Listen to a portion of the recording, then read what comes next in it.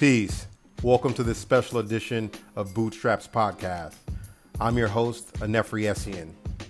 A couple of weeks ago, I had the honor of hosting a roundtable discussion with several of my University of Michigan Ross School of Business alumni friends. And we had a really great and engaging conversation around racial bias as well as systemic racism in corporate America. So I'm not going to give a long introduction. I want to get into this episode as quickly as possible. But before we do, I have two quick favors to ask. For those of you that are new to the podcast, please go ahead and subscribe to it.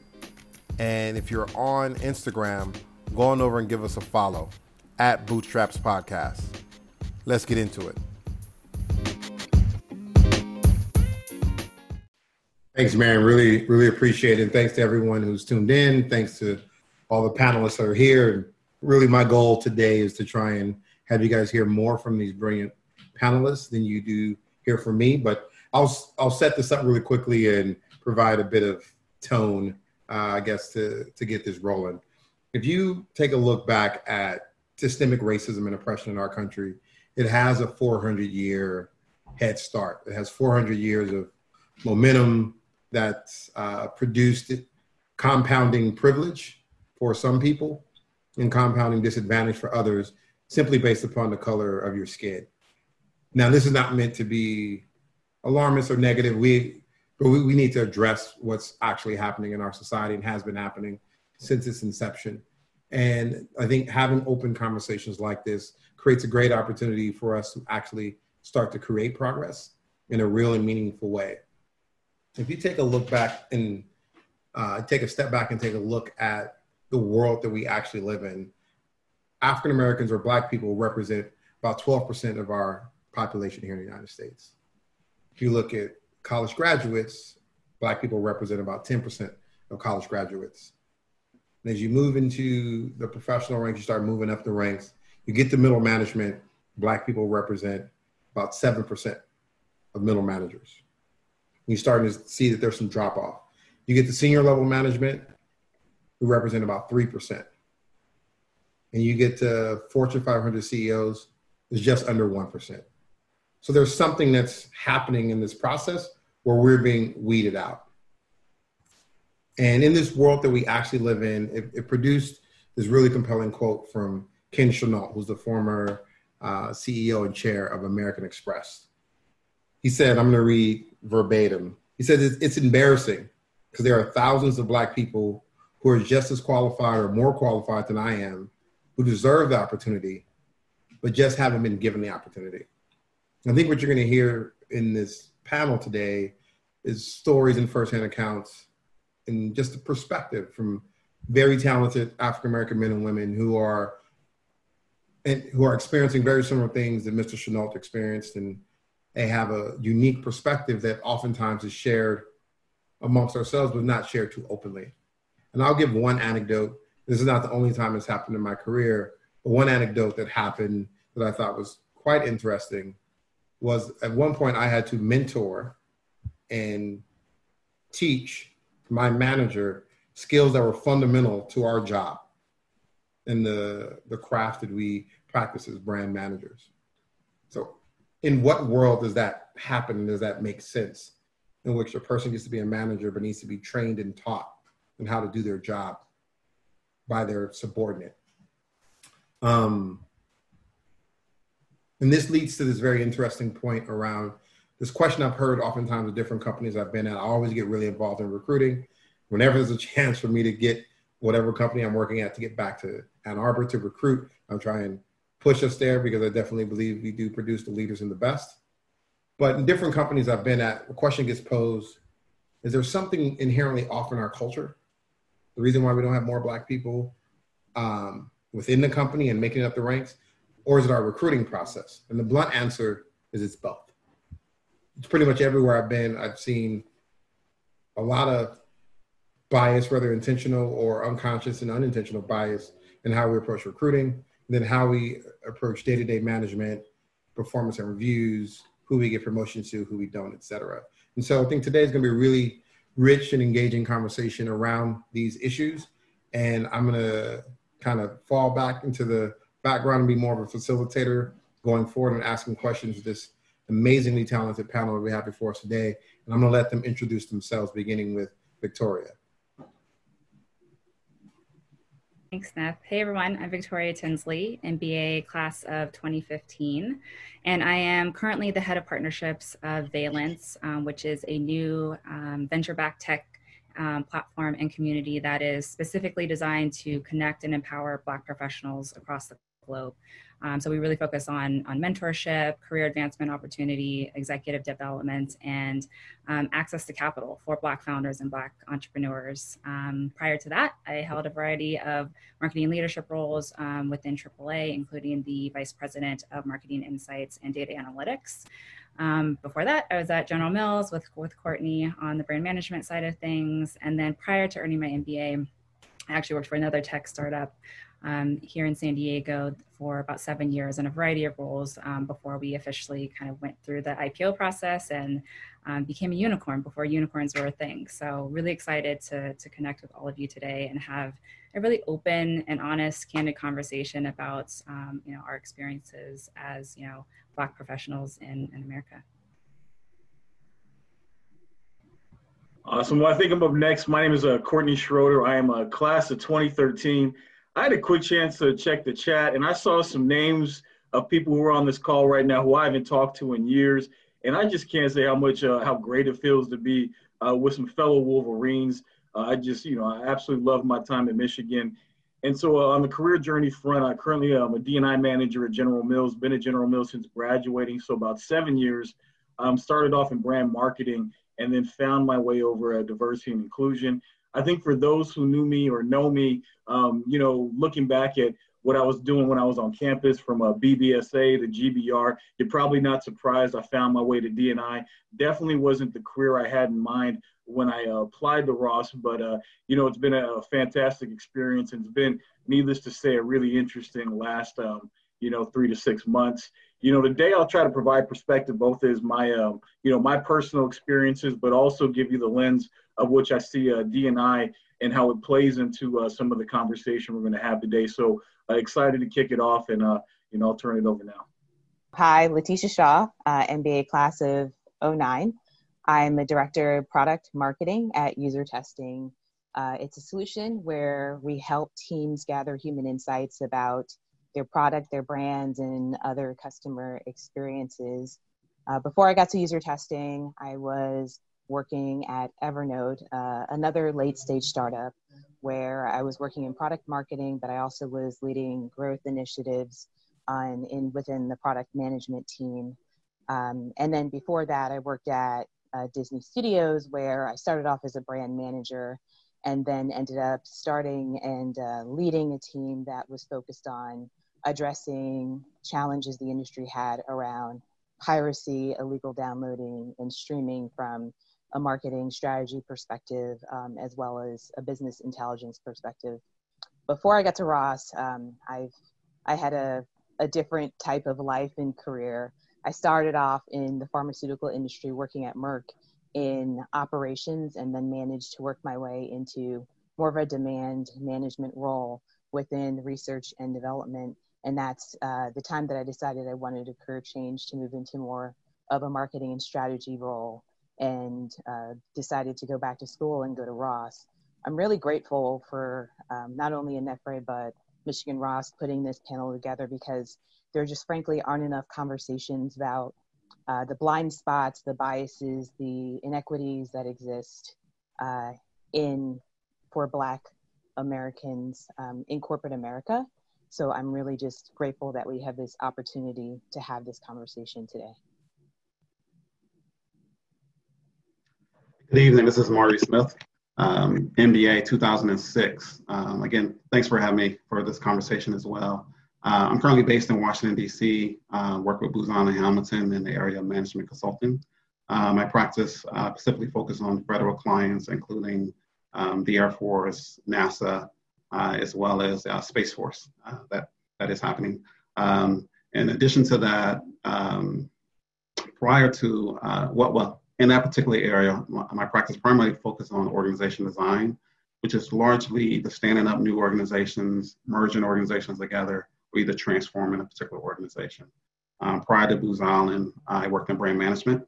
And then prior to my time at Ross, I worked in finance in the oil and gas industry.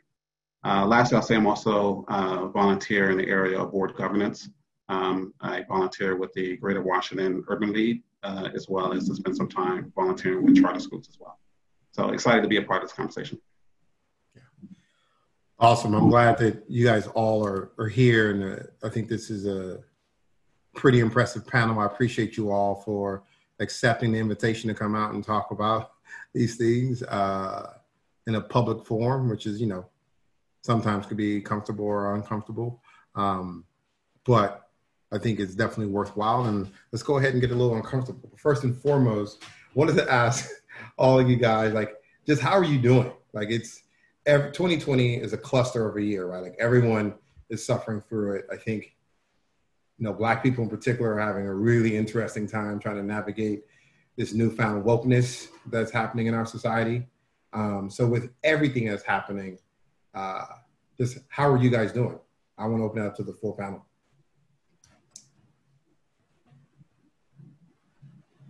Go ahead. I see you off mute. It's been a year, to be honest. It has been a year. I think in terms of, the pandemic and shutdown and all that, that's been a huge adjustment for me personally, just in terms of what we've been trying to build with Valence and a company that is specifically, for Black professionals. It's been, as you said, a varying degree of wokeness from our kind of corporate partners and people of the like that are now, coming to terms with their current recruiting practices, their learning and development practices, the fact that they have, C-suites and boards that have, that all look the same in many cases. And so it's been an adjustment, but very, very grateful to have, this community and, personal communities to kind of lean on during this time, for sure. Courtney or Maurice, how are you guys doing? Letitia?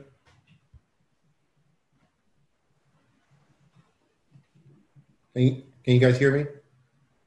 We can, yeah. Yeah, I'll jump in. I'll, it's a great question, and depending on the week you find me, I'm gonna give you a different answer, right? And so I'd say, on the personal front, there's a piece of me that, as we talk about, and we'll get into this, as we talk about privilege, if you're on this call right now, you're an alum of one of the greatest business schools ever, some argue the greatest business school ever, which means you probably are making, a decent salary. And I'd also argue that when everything hit and you had a quarantine, you probably transitioned from either going to the office to a home office, right? And many of you actually probably had an additional bedroom. And I think when I look at it from that perspective, I feel incredibly blessed. I'm blessed in the fact that, I'm able to have economic security in a way that most Americans don't have, right? And so there's a piece of me that feels just tremendously blessed.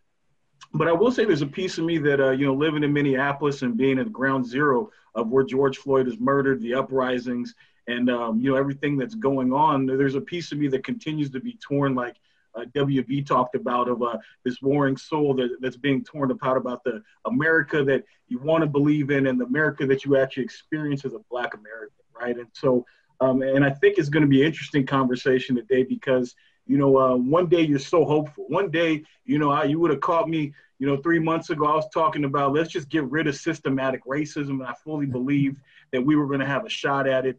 And then one day you catch me and it feels like not only have we taken a step back, we've taken a century back, right? And so it really depends on where I'm at in the day. But overall, I'm incredibly blessed. I'm tremendously, grateful to have a network of support and people who I know and to have the opportunities I have. But I'm also just anxious about where we're headed as a country, right? And I think the next 2 months are going to show a whole lot about who America is versus who America says they are versus who America really wants to be. Yeah, I think it's a great point. And so, you brought up something about the privilege of being a Michigan alum, the fact that it's widely and probably rightfully considered the best business school in the world. So I wanted to ask Maurice, when you went through the application process to go ahead and apply to business school, what was it about Michigan Ross as a Black person specifically that attracted you there? And then what was your experience like at Ross? Yeah, no, that's a great question. So I would say that the first time I visited Michigan, I said, I absolutely have to go here. I didn't know prior to visiting about its legacy and being a champion for diversity. But my first visit, I just kind of knew this is where they are in the ranking. I'm checking out top 10 schools. So let me get my coat and make a trip to Ann Arbor. But when I got there, I went there first for a BBSA conference as a prospective student, and really just got exposed to just kind of like all of the Black talent that was there, but not just that they were there, but that they were truly like integrated into the campus and the culture and the fabric of the university, which says a lot about them, but also says a lot about everyone around them in terms of how embracing and accepting they were of that. And so really like at a blink moment, that kind of experience, that first trip, I immediately felt that. But I didn't necessarily have an appreciation of how Michigan got to be that way. By my second year, one of my greatest experiences was to co-chair the BBSA conference. And that year, we used our final reception to honor and rename the conference after Dr. Edwards, that Maureen spoke to earlier, Dr. E. And, it was just really just grateful to be a part of that whole experience of really having that outpouring of appreciation for what he did and what he led to drive Michigan to be the champion of diversity that it was. And so it was just really, and for the faculty, students, alums, everyone coming together to kind of express that appreciation for him. And so it was really it's one of those moments where you really like get to see up close someone getting to smell flowers, or getting the flowers while they can smell them, right? And I'll get to share one more story related to that. Leading up to that BBSA conference in my second year, we had a opportunity to sit down and actually interview Dr. Edwards and hear him tell the story and his experience about kind of driving, being a champion of diversity at Michigan, and joining in the consortium in 1983. For those that may not be familiar with the consortium, it's a nonprofit organization whose mission is to really address the things that Nefri was talking about in the beginning, diversifying the senior ranks of corporate America, and aim to do so by diversifying top business schools. Michigan is a member of that and joined in 1983 under the leadership of Dr. Edwards.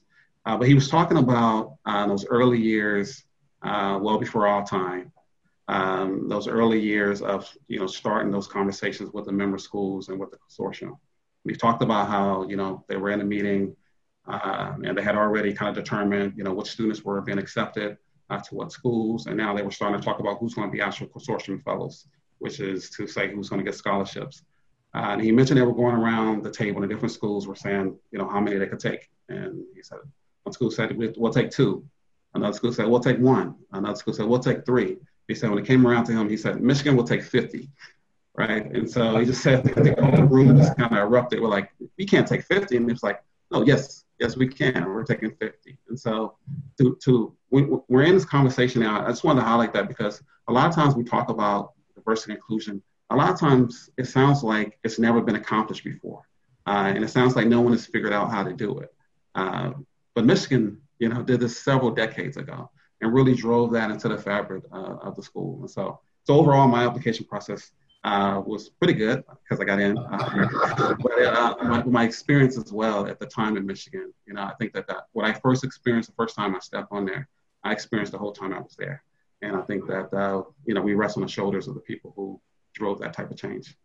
Yeah, I think that's a really great point. I would love to hear from the rest of the panel, but I want to stress one point really quickly based upon what you just said, Maurice, which is we often talk about systemic racism and diversity and inclusion, those things, as if it's this big nebulous thing that's outside of us and there's this system that's in play that there's some boogeyman behind the curtain that's making it go forward. But it's all of the decisions we do and we don't make. A former manager of mine who actually may or may not be on this call, he's actually a Michigan Ross alum, Hank Mercier. I remember he used to stress and sometimes annoy me when he would say it. He would say that not making a choice is a choice. right? And so you look at Dr. E, he could have just went about his business. He had his, 10-year professor position at Michigan Ross, but he chose to make a different choice and had this massive impact.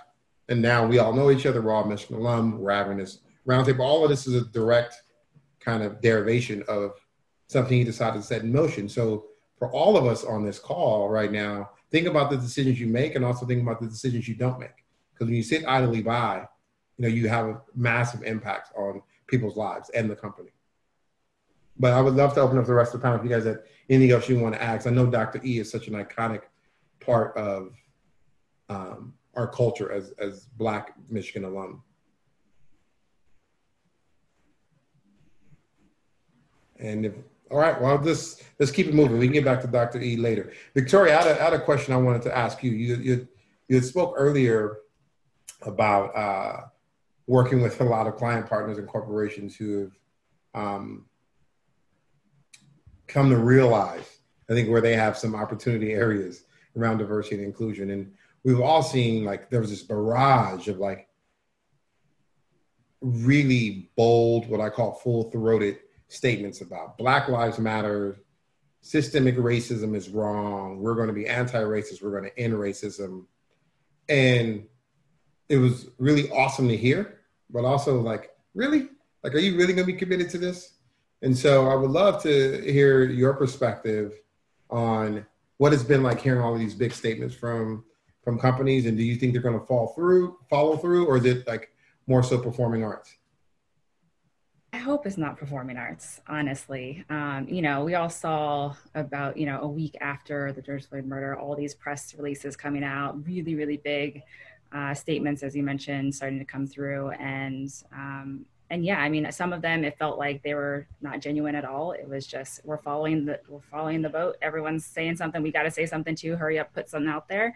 Others are making huge commitments, which was huge, right? $500 million here, NFL, $1 billion coming forward from, different areas. And I think that there's really, really, really good intentions behind all of it, to be honest with you.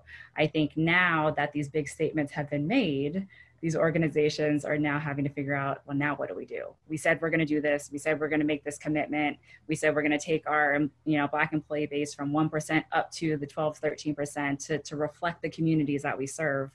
And their recruiting teams, their D&I teams, their learning and development teams are like, wait, what did we just sign up for? So it's been one of those things where they're having that realization internally, and then, reaching out to, the nonprofits and the Black alumni associations and things like that to just figure out where do we begin, which I think is great. It's a step in the right direction, but there's some really, really big claims. And I think, Sherelle Dorsey is one of our awesome, Valence Spotlight members, but she also runs The Plug. And so she and her, data scientist team have been tracking every single statement that all of these Fortune 500 companies, even some of the smaller startups, have made to hold them accountable. They're tracking what they said, they're tracking when they said it, they're tracking what the commitment was, they're tracking how many Black employees they have today, and we'll see. So I think in the past, there has been a lot of kind of big statements being made, but there was no tracking. No one was holding them accountable. And I'm really grateful for her and her team to actually step up and start to at least measure it so that we can see what comes from it. But yeah, it has been a lot of personal kind of reflection on the part of our partners, for sure. Yeah, and I'll ask Courtney, I know that you work in the D&I space, right? So you've been working, in particular, helping General Mills for some time, continue to improve. I know that from the outside, they have a pretty big commitment to D&I, but this is a space that you actually, you spend every day in. This has become your area of expertise, so to speak. So how do you feel about these big statements that's been made, and anything that you'd want to add to this conversation around, companies and their accountability? Yeah, I think there's two pieces I'll add. I think the first piece is, if you go back to, a lot of this being sparked by George Floyd and the uprising, right? And I think a lot of us, for those who work at corporations who said something, you felt proud. You were in the moment. You were like, I'm glad my company said something. I'm glad my company did something. But I think, what happens is you get caught in a moment. And I don't know if you watched, but when you saw the video of Jacob Blake, and you see these ongoing kind of issues, you realize that making a statement's one thing, but actually creating systems change is a completely different thing, right? And so, if you think about the Black wealth gap, that is $1 trillion issue. So I love the money that's being thrown out there, but, the piece that's actually going to create that sustained change isn't just a proclamation that you're increase your representation. It also includes lobbying your local government to actually change policing laws. It includes thinking about who you actually support from a political perspective. There's a whole gambit of issues that actually need to happen to actually create that change. But I think to make it more on a day-to-day level, those who've read Robin DiAngelo's White Fragility, I had a chance to see her speak, and Robin said, as a white woman, she said, white people in America can go their entire lives from birth to death without having to have a significant interaction with the person of color, and they wouldn't even realize that they're worse off for it. And so when you think about what actually needs to happen within the walls of corporate America, it is down to the human behavior and the day-to-day interactions of hiring managers, of HR, of VPs, of an entire culture that has to come together, and training people and helping people understand and bridge across their fear, bridge across something that they're not used to, they're uncomfortable. It's not easy. We all have these biases. These biases work against us in many ways against these goals, and taking people on a journey to address that bias, taking people on a journey to figure out their own privilege and willingness to sacrifice that privilege for the benefit of others. It sounds, you can put it out there, but when rubber hits the road, that's actually what actually matters most, right? And so I do think Victoria is right. Like, there is going to be a reckoning one day. The question will be, who actually is able to make progress. Progress is absolutely achievable, but it takes sacrifice, it takes sustained commitment, and it takes trade-offs, right? And so we will see how that works out. And I'll leave it at that. Appreciate that. I think the trade-offs point, like, that's where when people get beyond like their feeling statements to get to what are you actually going to do, right? Like, it's a luxury to just hang out in your feelings when there's practical, tangible oppression that folks are having to live through. And so you find out what people's priorities are when it comes time to actually make really tough decisions. I think wanted to give a bit of a broader perspective or insight to our listeners who are attending this hangout today. So just about every Black person I've ever known, regardless where they're from the West Coast like me in California, down South, which the people who raised me actually were from the South, Midwest, East Coast, it doesn't matter. You were raised being taught that you have to be twice as good to get half as much. Mother started teaching that like really young, like single digits in age while you're in elementary school, trying to get you prepared for what it's going to be like to kind of walk through this world.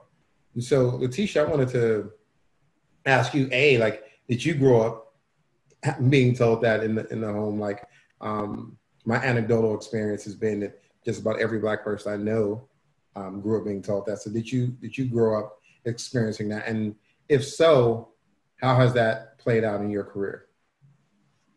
So most definitely, yes. That was emphasized in my household growing up, for sure. I knew I had to work twice as hard to get half as much. When I was younger, I didn't quite understand the implications of that or how that would really play out in my career overall. I remember getting performance reviews saying that I had strong work ethic, right? But I really got nothing of it. I had this perception that there is a meritocracy and that you're rewarded based off of the work that you're doing, especially if you're working hard. And it wasn't until I went to this unconscious bias training, I realized it was actually a bias that I had, that people are rewarded for working hard. And that it actually wasn't necessarily a truth across the board. There was a situation where I was in where I was up for promotion. I kept checking with my manager, like how close am I? Is there anything else I can do to grow to get there? And I kept getting this like meter range where I was like, oh, you're like 80% there. Oh, you're 90% there. Oh, you're 95% there. And it just reinforced this need that I had to be 100% there to actually get the promotion. And if you know, like if you work on anything, you know what it's like to get that last 5% right, the amount of effort that you need to put into something to get that 5%. Needless to say, I didn't meet 100% of the criteria and I didn't get the promotion. But that's just not the only case where I've seen this happen and play out in my career. One time my mentor told me we were talking about the wage gap, right? Where Black women make, I think this year was 62 cents on the dollar compared to non-Hispanic white men. And we were talking about that. And so she was kind of joking with me saying like, oh, in your next job. And that was the statistic for this year, not at the time where we were talking about it. But she was saying to me as a joke, like when I go for my next job, I need to ask for a 40% raise. And like 40%, you're like, okay, that sounds like ludicrous. Like you're not going to go in and ask your manager for a 40% raise. But then I think back to points in my career where I found out that my peers were making 20% more than me. And I mean, I thought going to like one of the top MBA schools like Michigan Ross, like I wouldn't be one of those statistics where I would be getting paid less than my peers. Like I would just like that inequity couldn't exist for someone with that level of education, but it does. And it did. And I'm part of that statistic. And I couldn't understand how could my comp be that far off if I'm overperforming? Like, how long have I been missing that 20%? How long has that been going on? That stuff, that money gets compounded. So we talked about the wealth gap. Like that gets compounded over years, over bonuses, stock options, 401k. That's wealth that I was missing out on.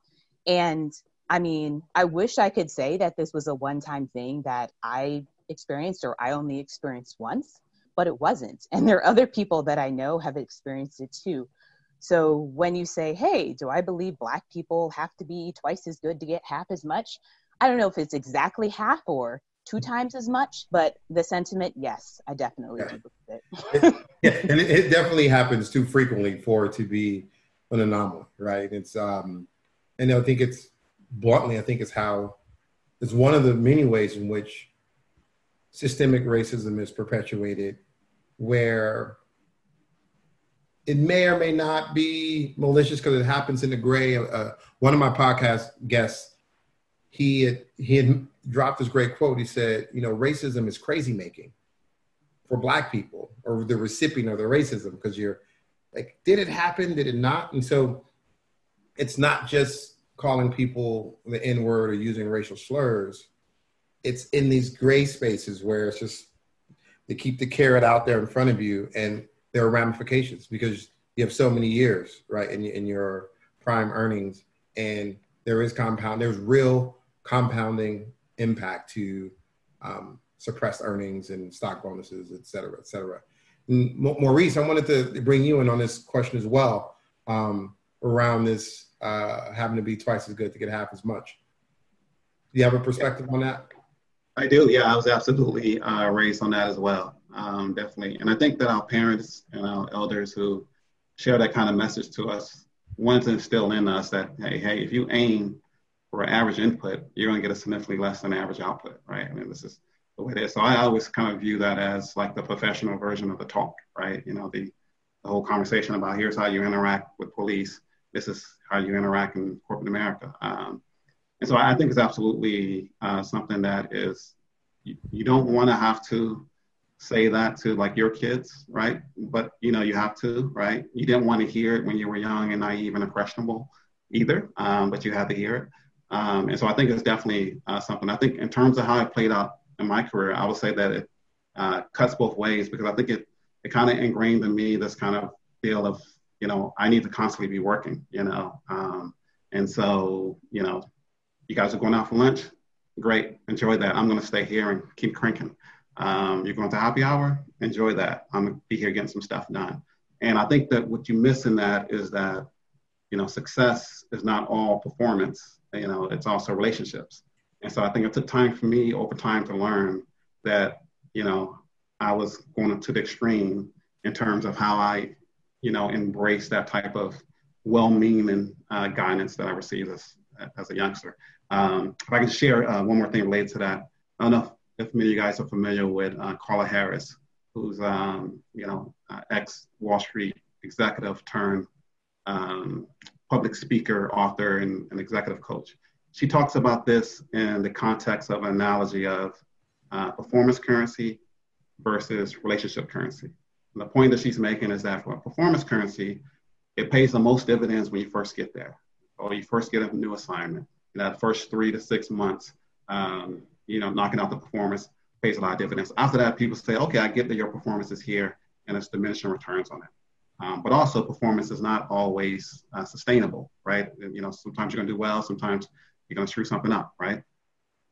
But then she contrasts that with relationship currency. And she made the point that relationship currency always pays. If you got the right sponsors, you got the right mentors, you got the right relationships, that always pays. It's not unsustainable. And it continues to give you returns as you move forward. And so I think that I share that because I do think, and I hate to generalize, but I do think that African Americans, in my experience, are more likely to be,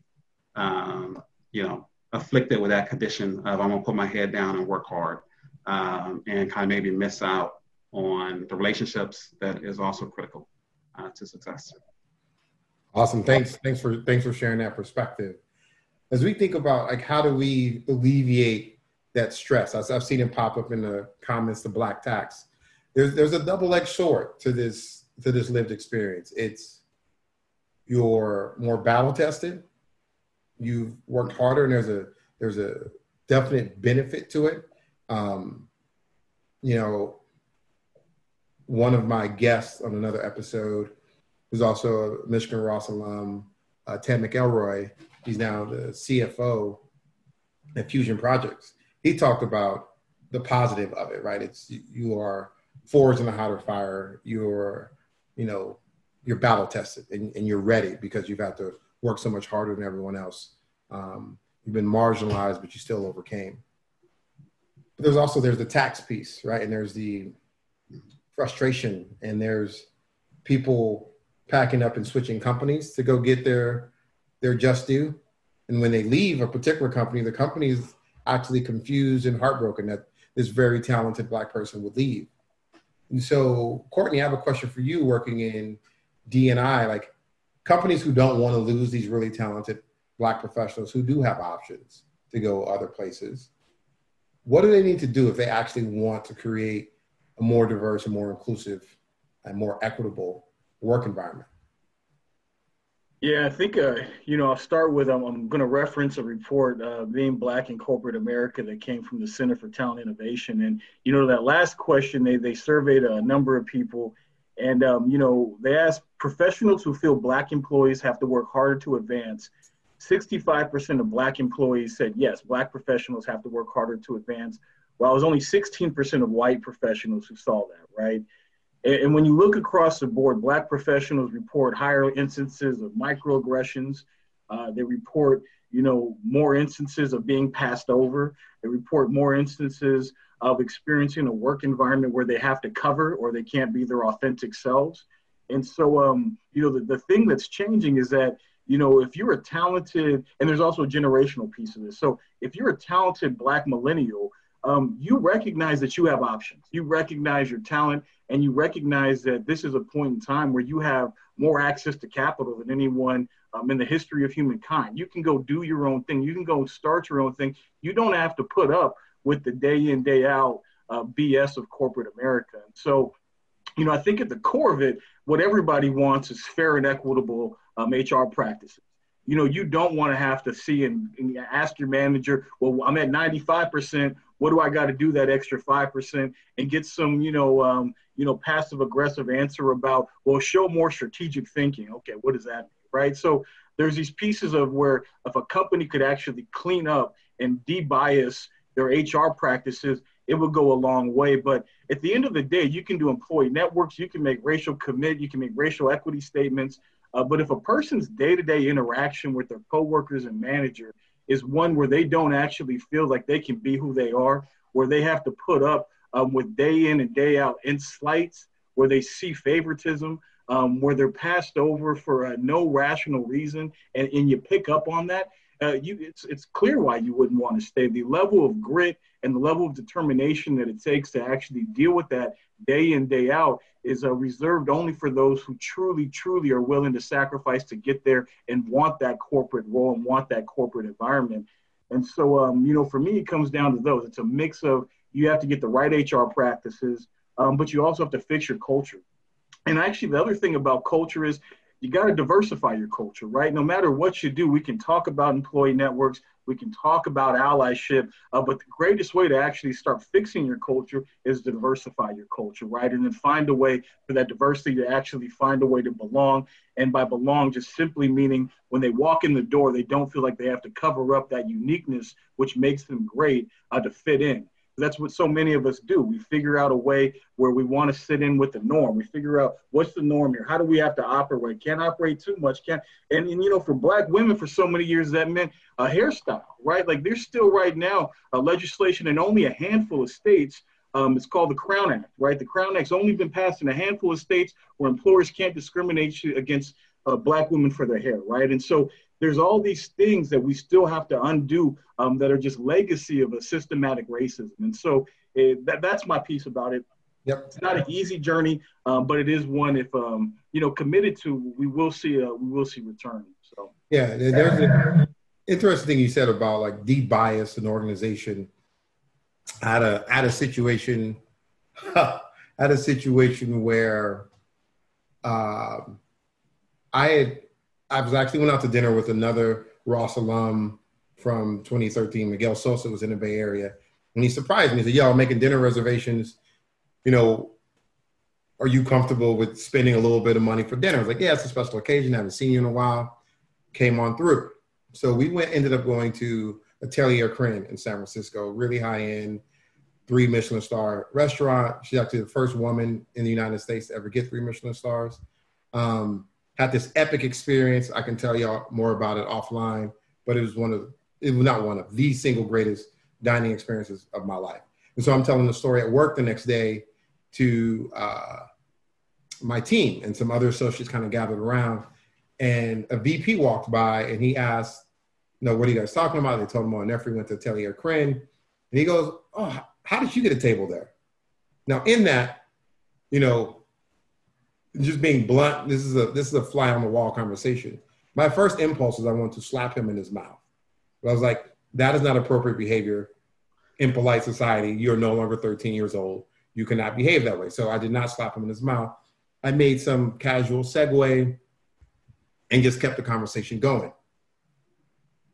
And then he waited, and I told the crowning piece of the story and how we got a private audience with her, got to hang out and drink a bottle of wine with her back in his back private room.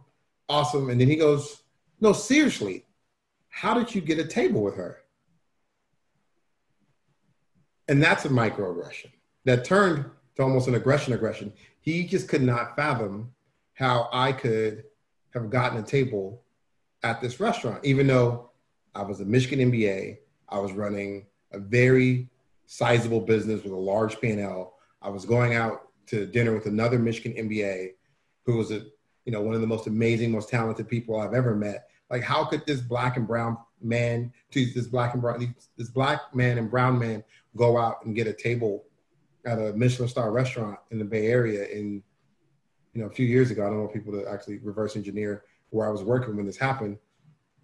I think it speaks to how deeply rooted bias is. Now imagine this individual and all the decisions he gets to make every day, every week, every month, every year about someone's career. And that's kind of how deeply rooted this conscious bias is, which is people can easily point out like, hey, you shouldn't discriminate against women for being women or Black people for being Black. But then the unconscious bias where you don't openly use slurs and derogatory terms, but it still has the same impact and leaves Letitia looking for that last 5%. She's chasing that 5%. And the 5% is you're Black, you're not there. That's really what you're trying to solve for. So really quick before we get into Q&A, because I definitely want to hear from all these amazing people who decided to come and join us today. As quickly as you can, I want to hear from the whole panel. What would you tell your younger self? If you can go back and tell your younger self anything about getting into corporate America as a Black person, what would you tell yourself?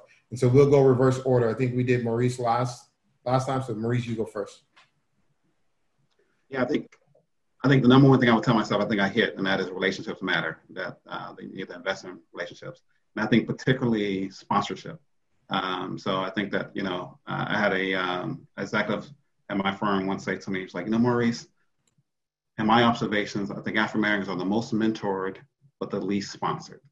And by that, you think about what that means, right? If you're mentored, if I agree to be your mentor, I agree to be generous with my time, give you free advice. And what you do with that is you're kind of on your own with that, right? So mentors are important. I don't want to belittle mentors. But sponsorship is someone who's actually going to open up doors for you, make connections for you, go into rooms that you can't go to and advocate on your behalf. And so I think that's a key thing, is really focusing in on relationships. And then if we get the opportunity, which I think overall is we find more difficult, find sponsors. Awesome. Letitia? Yeah, so I wish I was on this panel like 10 years ago or even 20 years ago, because I definitely could have used the advice I'm about to give to my younger self right now. Like the first thing I tell myself is that no matter what room you're in, whether you look around and you feel like you're alone, you actually aren't alone in your experiences. And I didn't realize that until I started talking with other people and doing research online. I thought that something was wrong with me, but nothing is wrong with me. It's just, this is the way the system is.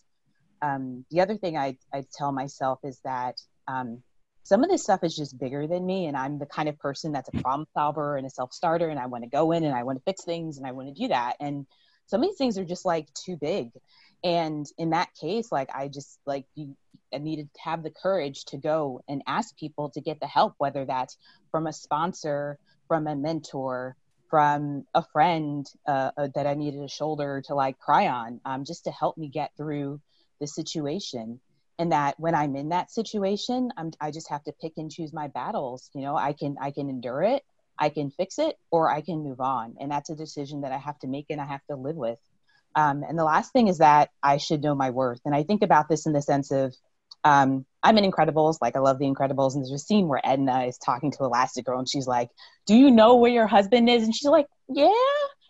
And she's like, no, do you know where your husband is? And so I would tell myself, no, do you know your worth? And I would say, know your worth and know your true market value and capitalize on it. Boom. Great advice. Courtney?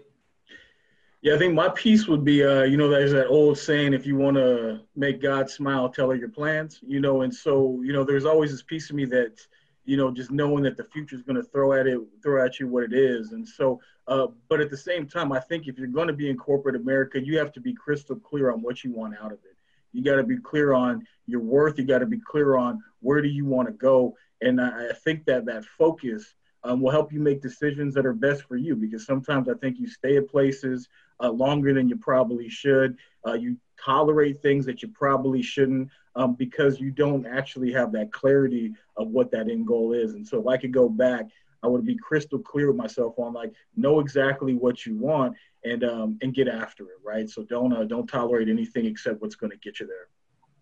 Awesome. Victoria?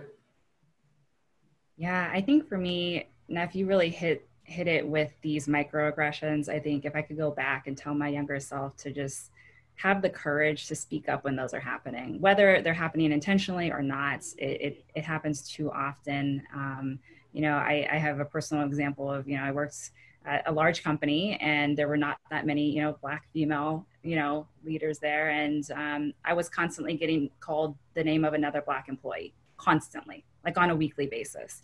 And every time I would laugh it off, oh, it's okay, no worries, but it's not okay. The fact that you keep confusing me with the only other Black woman that works here it's disrespectful, and I should have spoken up about it. And those things happen all the time, and they're small, right? Like you getting the question of how could you have a reservation there, right? Like that is a moment to speak up. And I think now I know that, and there's a way to do it without, coming off as the angry Black woman or anything like that, right? You can have a fruitful, meaningful conversation about what this means when you do this, and please, try to make a better effort. I take the time to know your name. You can take the time to know my name. But yeah, I mean, back then when I was first starting my career, I would just kind of let those things slide. And I think at this point, it's just not okay for those things to happen anymore. So that's definitely what I would tell my younger self if I could go back. And then I think just to build onto Letitia's point of knowing your worth, I think amongst our community, specifically within Black professionals, I think we need to do a better job at telling each other what we're making, what's our compensation, what's our bonus, right? That's happening in many other cultures, and that's how they're getting ahead. But for us, it's especially taboo to talk about money, finances, all of that. And I think that could go a long way as we start to think about how are we truly going to close the gap? Well, we need to know where we're at to begin with, to be able to know how far we still have to go. And I think that's a big part of it. That's, I've joined a couple of these mastermind groups and things like that, where we're talking about it, it's out in the open, we're putting it on the table so that we know what to go for in our next role. Yeah, I think you guys all made great points. I think people out there who are listening, who are looking for advice, I would say that a little bit of all of that you should take with you. So there's two pieces. One, I'm going to respond to the thing you just said, Victoria, about sharing. I happen to be, as a benefit of being a Michigan Ross alum, I have the privilege of being a part of just an amazing network of Black men. And we actually stepped out and started sharing more information with each other to help each other out. And what that has produced within this group has been pretty impressive to see. And then it's almost like crowdsourcing, whereas you might come from a family that's been upper middle class to wealthy for 4 or 5 generations. And so it's just embedded within your family. You can have a very private conversation with your dad, your mom, your uncle, your godfather's, some partner at a law firm. He can tell you everything you need to know. You don't have to go outside your family for this information. But for a lot of us, we're the first fill in the blank. So being a part of that group has been just an unbelievable resource. I definitely think that we should get over our concerns around taboo issues, in particular money, and talking about that more. And then the other piece that I would add is around this advocacy piece. Something that's always set wrong with me is people would tell me how much they like me, but I'm objectively crushing it at work. And the way in which I'm crushing it is the right way. It's collaborative, it's team driven, bringing people in. But people always want to tell me how much they like me. And you get to a point, I'm a massive extrovert. I genuinely like everyone. And unless you give me a reason. But I come from a place of really liking people, and I can get along and have a conversation with the doorknob if I had to. But you get to a point where I don't care if you like me. I actually take offense when we're having a conversation about my career and you want to tell me how much you like me. It's I need to understand, are you actually going to advocate on my behalf? And so if I were to go back and talk to my younger self, it would be able to discern who's actually your mentor and who's actually your advocate. Because some people will try and position themselves as if they're an advocate on your behalf, but they either don't have the power or they're not willing to use their currency on your behalf.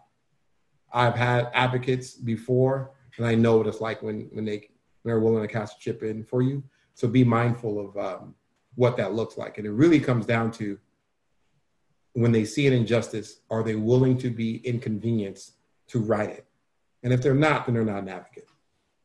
So I, from the bottom of my heart, want to thank all of you all for joining this panel. We're not done. I really want to open it up to Q&A now, and we'll try and accommodate for as long as possible if there are questions. So at this point, I'll pass it over to Maren, and she's gonna manage the Q&A session. Thank you so much, Onofre, and thank you to all the panelists for sharing with us and bringing your stories so that we can learn from you and have positive ripple effects in our own communities. We have had one question come in, and if you do have other questions, please type them in the Q&A. And we've touched on this in various responses that the panelists has given, but I think I'll still ask this question. Just with the heightened focus on in corporate America being woken up to shedding this spotlight on raising awareness for systemic racism and trying to elevate the Black voice in corporate America, how have you personally processed and navigated that change that you've seen within your own companies or within your communities in general? Yeah, I'll go ahead and go first on that one. I think it's two-pronged. One is which I speak up more to an uncomfortable degree, but so what? I think for me, I just decided you fight to be in the room. The fact that you're now in the room, you can't be quiet. Like you fought to get there for a reason. And if you see something that's off or not inclusive enough, you need to say something. And I think the second piece is I've lost all tolerance for feelings conversations around this issue. We're aware that it's an issue. What are we going to do? And if people are not talking about a plan, I know Victoria was talking earlier about how there's this sister with a startup who's tracking all of these corporate statements. The one that I saw that I was the most impressed by was Pepsi, because it was laid out this comprehensive plan and how much money is going to every particular area and what they were going to do with it. And I like that as a first step. And one of the things I'm keeping an eye out for is, do they really deliver against this plan that they kind of came out and made a statement about? Because I'm at a point to where I'm not really interested in statements any longer. It's been 400 years. Black people are still getting murdered on camera in broad daylight. It's like, what are we going to do? So that's how I've shifted, and I've never spoken this bluntly in mixed company ever in a professional setting. But I think it's important for us to have these honest conversations. I mean, I could say that I've had a lot more honest conversations than I've ever had in my career at this point in time. Like, there are people who have approached me to have permission to have uncomfortable conversations with, frankly, I think are more uncomfortable for them than for me, because I'm used to talking and using this kind of language, because it's the kind of stuff I had to deal with and navigate with my entire career. So it's not that uncomfortable for me to do that. But it seems like there are more people who are waking up and they are trying to figure out how to be an ally, and not from a performative sense, more from an authentic sense. They want to be an ally. One of the things that I did in my company is I worked with another leader, and because we have a solution where we can gather feedback from customers, we just did a test to gather feedback from Black people to figure out how they were feeling about the current situation in America. And it spanned things from the pandemic to Black Lives Matter protests and how they're dealing with it at work, at home, and their social life and everything. And in those videos, we put together a highlight reel and we shared it with everyone in the company. And we had lunch and learns on it with the two regions that we had. And we had some really interesting discussions that came out of that. So I think part of it is, when you're looking at navigating this, we do want to see action, but at the same time, we want to see meaningful action. And meaningful action can't happen unless you have a really good sense of where the issues are. And part of that is because people haven't had a chance to think about it, and they haven't necessarily had exposure to see where it exists, to figure out what they can do in their individual everyday life as a leader, as a friend. What is it that they can do? What action can they take in their personal lives to actually make a difference? And with enough people doing that, then that's a great start. But we need everybody doing that for us to start chipping away at systemic racism.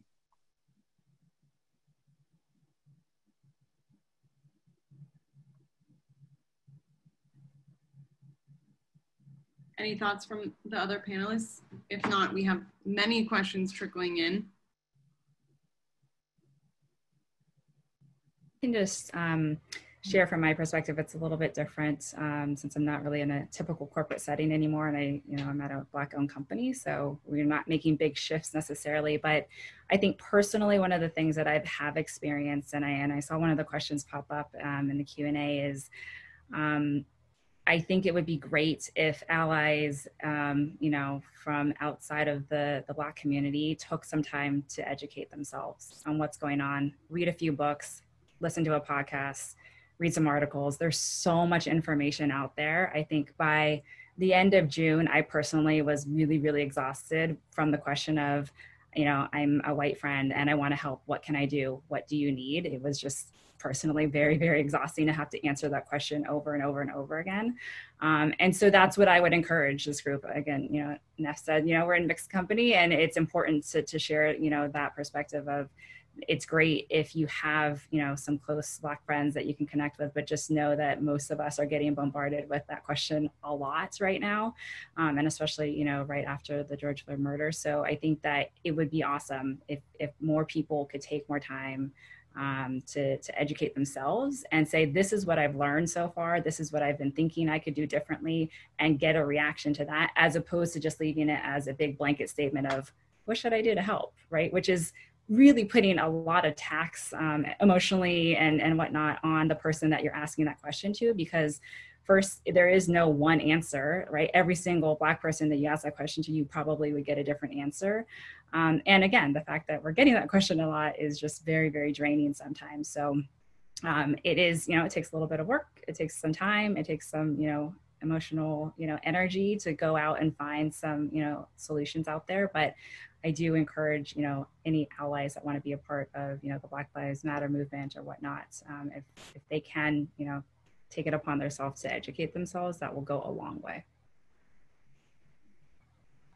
And I'll just add to that as well. I think it's important to, have those open conversations in the sense that this is a topic that is taboo, right? And so I think that African Americans in general aren't comfortable, not as, having had as much experience sharing with others, and vice versa, right? And so I think it's just a conversation that we all kind of dance around and walk around, but no one, it's less common that you're having discussions. I know we were talking earlier about, right after George Floyd incident happened, there was kind of flood of companies making statements. And I know my firm initially didn't make a statement right away, and that was kind of like creating some angst. But instead, they sent out like a mass email, said, all employees, we recognize what's going on. Here is an email address that goes directly to the leadership team, the top 7 people in the firm. Tell us what you think we should do. And they were flooded with people sharing their stories, and particularly a lot of the African-American employees sharing their own stories with police, as well as sharing their own stories with their own experience within the firm and systemic racism.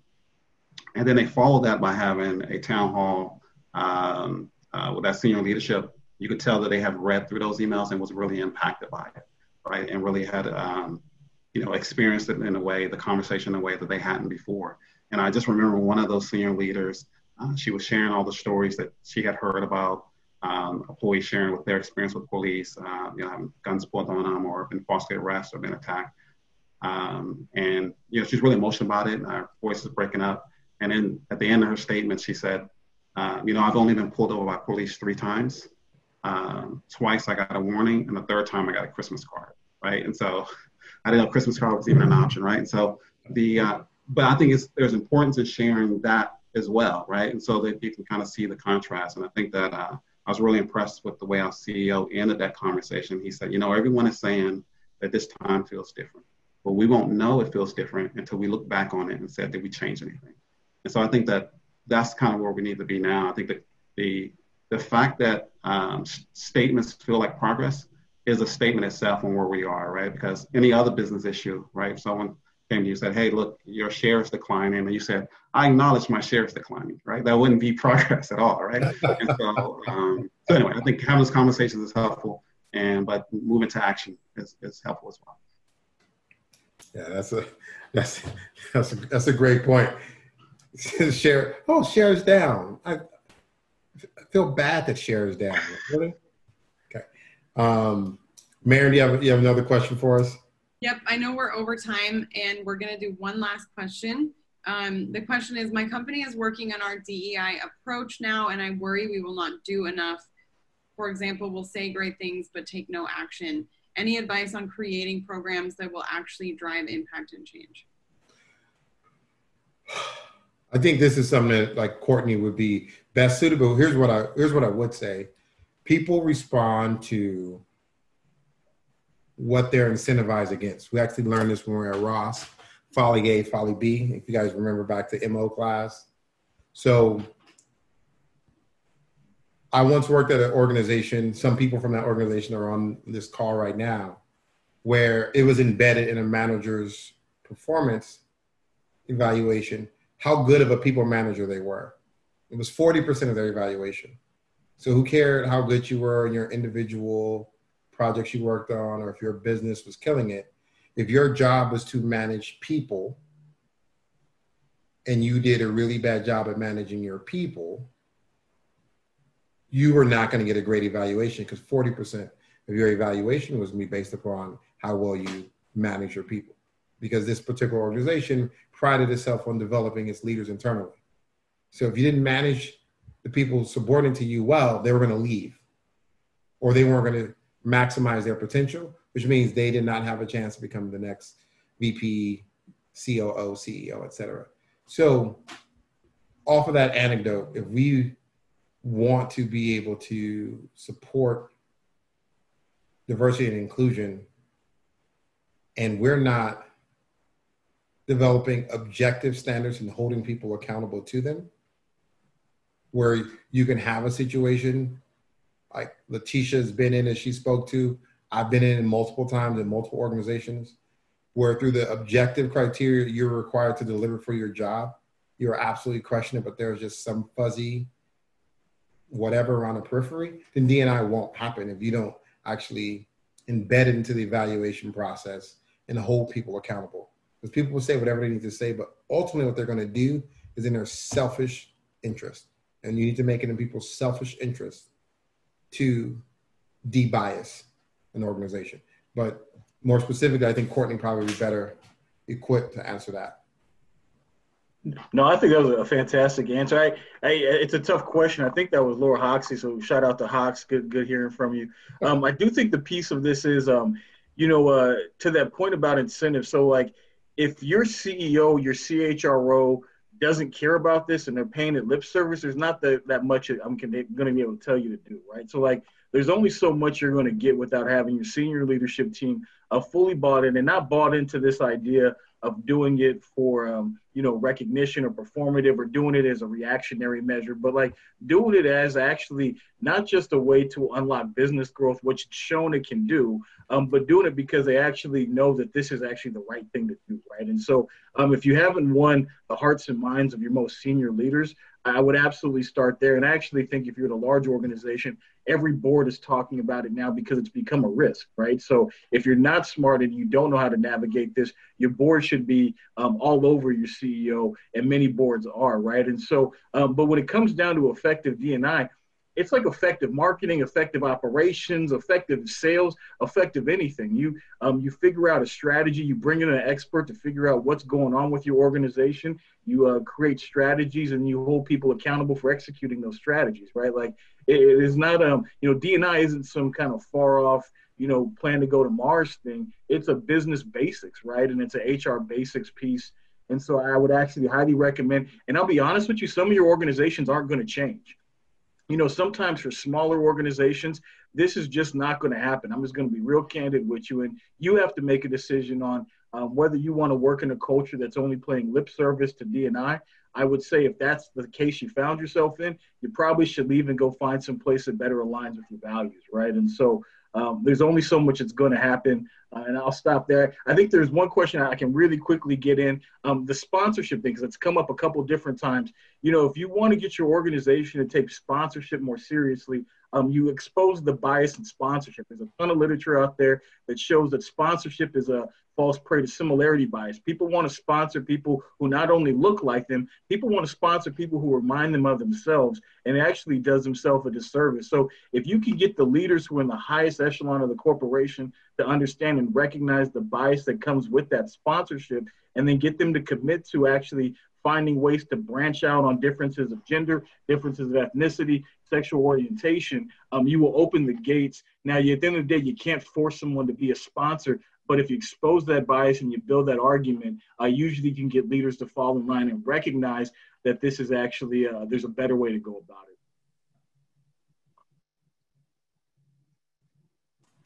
it. In my perspective, and I like what everyone else has said, it's treated like a business problem. How would you solve a business problem, right? I mean, you will have a strategy, you will have the resources, you will have clear metrics that you're intended to hit, and you will have accountability for those who don't hit it.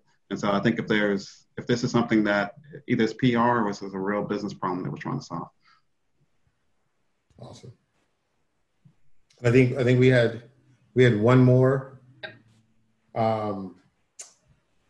Victoria, I'm gonna go ahead and let you handle that question. Oh, you're still muted, Victoria. Sorry about that. I was going to say, I know we're way over time, but I thought it was a really important question that came in from an anonymous attendee that was specifically asking about how do all of us feel about, let me just read it. How do you feel about staff quotas for Black employees and Black managers? Specifically, do you think it's helpful or harmful for Black employees to be hired and promoted just because of their ethnicity? And this is a very, very common question / statement that comes up when a lot of these companies are making those statements and things like that, that I thought it's really harmful to allow questions like that to continue to be unanswered. And the truth is, we're not being hired or promoted because we are Black. We are well qualified and many times overqualified for the role, but we've never been considered before because we were Black. Right. And so there is a very, very big distinction there. And I really do want to make sure that everyone listening and everyone that's involved in those types of questions understands that companies are not going to lower their standards for a role. And that's a big thing that we hear from recruiters and things like that of, well, you know, our diversity is where it's at because we don't want to lower the standards of our role. Of course not. You're running a business. You're trying to generate revenue. Just because you're hiring a underrepresented candidate doesn't necessarily mean you're lowering the bar. And so I just wanted to make sure, and it's up for debate, it's up for discussion, certainly, but there is a distinction there. And I wanted to make sure that we could address that question that, a Black board member, a Black C-suite member is more than qualified if they get to that seat. It's just a matter of opening up your, vetting processes, opening up your network so that more Black leaders can be considered for those roles instead of just looking at kind of the 5 closest people to you that, you grew up with or you went to school with or whatever else it might be, which is what we've seen today, which is, a big part of the reason why the Fortune 500 only have, what is it now? 3 Black male CEOs, which is crazy. There's 500 companies. There should certainly be more than 3 Black CEOs. So anyway, so I just wanted to touch on that. I was like, no, we need to touch on this anonymous question that came through. No, I think it's a great soapbox to be on, and to take it a step further, I think the question itself is at best inherently biased, if not inherently racist. If you think about what it takes to get admitted to a school like the University of Michigan, right? So you're sitting on this panel of 5 really well-qualified, well-educated, experienced Black individuals. And to assume that us in this microcosm or in this larger conversation, that to hire a Black person for a role, you by definition have to lower the standard. I think Trevor Noah said it best. This is exactly, it's the same thesis of what Victoria said. It's like, we're not asking you to hire us because we're Black. We're asking you to stop, because it's been an ongoing behavior, to stop not hiring us because we're Black or promoting us or whatever it may be. So I don't need to get on the soapbox. Victoria already took us to church, and I'm sending my offering for the sermon she just gave. She's completely on point. And I just think that we need to continue having these conversations. We need to continue pushing it forward, because if you go back to where this started and talking about Dr. Edwards, we can do so much. We can do so much in the roles that we're in right now. And if we want to live up to our credo, for those of us who are Michigan alum who are on this call, I believe all of us are, but I think a few people have snuck in who aren't Michigan alum. Our credo of being the leaders and the best, leaders lead. And so if you might not be able to go change the CEO's mind, you might be able to, but you might not be able to go change the CEO's mind, but you can change how you manage your team and the culture that you create when you're running a meeting. And it is a regular occurrence that I'm running a meeting with 15 to 20 people around it. And so I might not be able to change an entire organization, but I can change the culture of the meetings I run and the team that I lead. And I think we all can do that in our particular jobs when it comes to hiring, managing, mentoring, becoming sponsors, the whole nine. So thank you, everyone. Thanks to Marin and Cecil. I don't know if he's on this call. He hasn't shown his face much, but he's the head of the New York chapter. He's done a great job in helping us put this together as well. Thank you to the team back at Ross for helping us bring this to life. And yeah, let's be vigilant. Those of you, I will make one selfish plug. This will be, this roundtable will be converted to MP3 and will be put out on my podcast. If you are a podcast listener who somehow have not already subscribed to Bootstraps, please subscribe to Bootstraps Podcast. And if you're on Instagram, follow us at Bootstraps Podcast. Thanks, everybody.